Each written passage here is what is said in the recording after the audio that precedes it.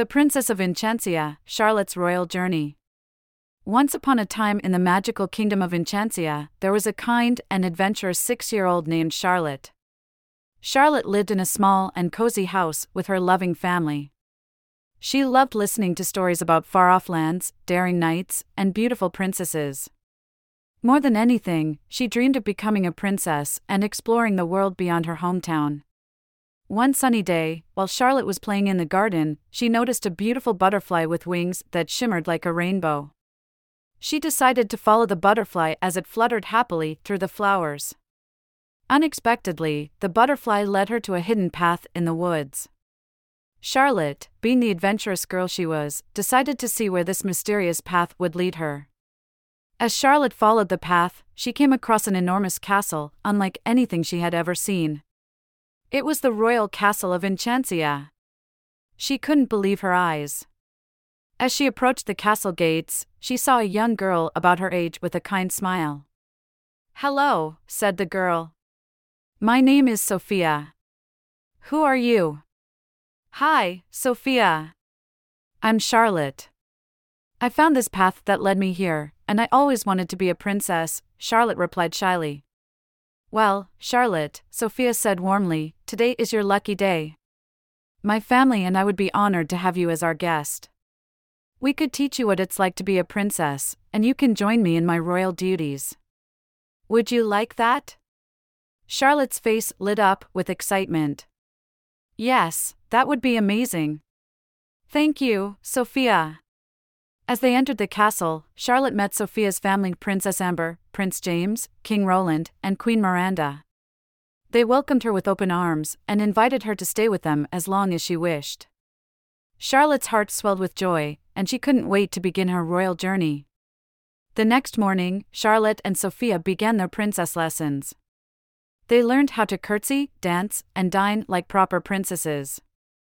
Charlotte quickly discovered that being a princess was not just about wearing beautiful gowns and tiaras, it was about having grace, courage, and kindness.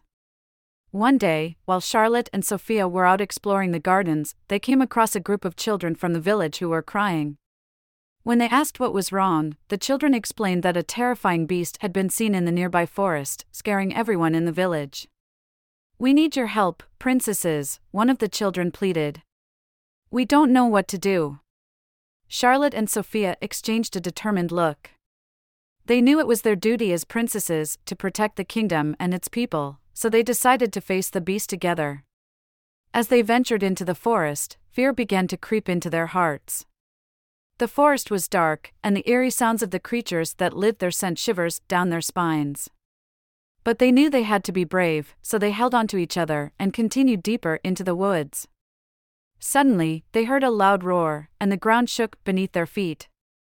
They cautiously approached the source of the noise and found a giant, hairy creature with sharp claws and teeth. The beast was pacing back and forth, clearly in distress. Sophia and Charlotte were scared, but they knew they had to help the creature. With all the courage they could muster, they approached the beast, speaking softly and reassuringly. "What's wrong?" Charlotte asked gently. "Why are you scaring the people in the village?" The beast looked at them with sad eyes and explained that he had lost his way in the forest and was trying to find his way back to his family.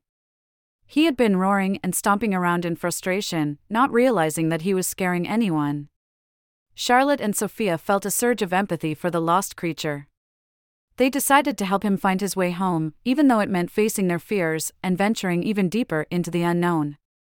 With their kindness and determination, the two princesses led the beast through the dark forest. They encountered various challenges along the way, such as navigating their way through a maze of thorny vines and crossing a rickety rope bridge hanging high above a rushing river. Charlotte and Sophia faced each challenge with courage and worked together to overcome them, growing stronger with every step. Finally, after what felt like hours, they found the beast's family, who had been worriedly searching for him. The beast and his family were overjoyed to be reunited, and they thanked Charlotte and Sophia for their kindness, bravery, and help. As they returned to the castle, Charlotte and Sophia reflected on their adventure. They had not only faced their fears and discovered their inner strength, but they had also learned the true meaning of being a princess, having the courage to help others and the kindness to treat everyone with compassion, no matter how different they may seem. As the days passed, Charlotte continued to learn and grow alongside Sophia and her family, embracing the royal way of life with grace and good humor. She became particularly close with Sophia, and they were inseparable, sharing countless adventures and learning from each other. Eventually, it was time for Charlotte to return to her family. Though she was sad to leave her new friends behind, she knew that the lessons she had learned in Enchancia would stay with her forever. Charlotte had become more than just a visitor, she had become a true princess of Enchancia. With a tearful farewell, Charlotte left the castle and returned to her loving family, who welcomed her home with open arms. She was eager to share her stories of Enchancia and the valuable lessons she had learned about kindness, courage, and acceptance. And so, the little girl who had once dreamed of being a princess had become one, both inside and out. She carried the wisdom and love of her friends in Enchancia with her, spreading kindness and courage wherever she went, and living happily ever after.